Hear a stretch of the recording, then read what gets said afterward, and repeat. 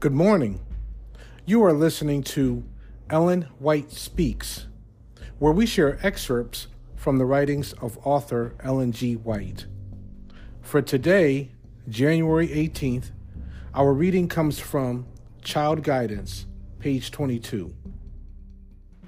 Parents to qualify as Christian teachers. The work of parents, which means so much, is greatly neglected.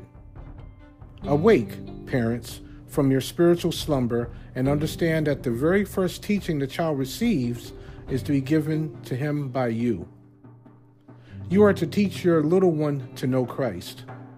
This work you must do before Satan sows his seeds in their hearts. Christ calls the children, and they are to be led to him, educated in habits of industry, neatness, and order.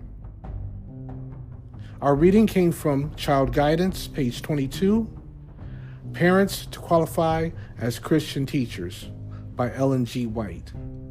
Please join us again tomorrow for more of Ellen White Speaks.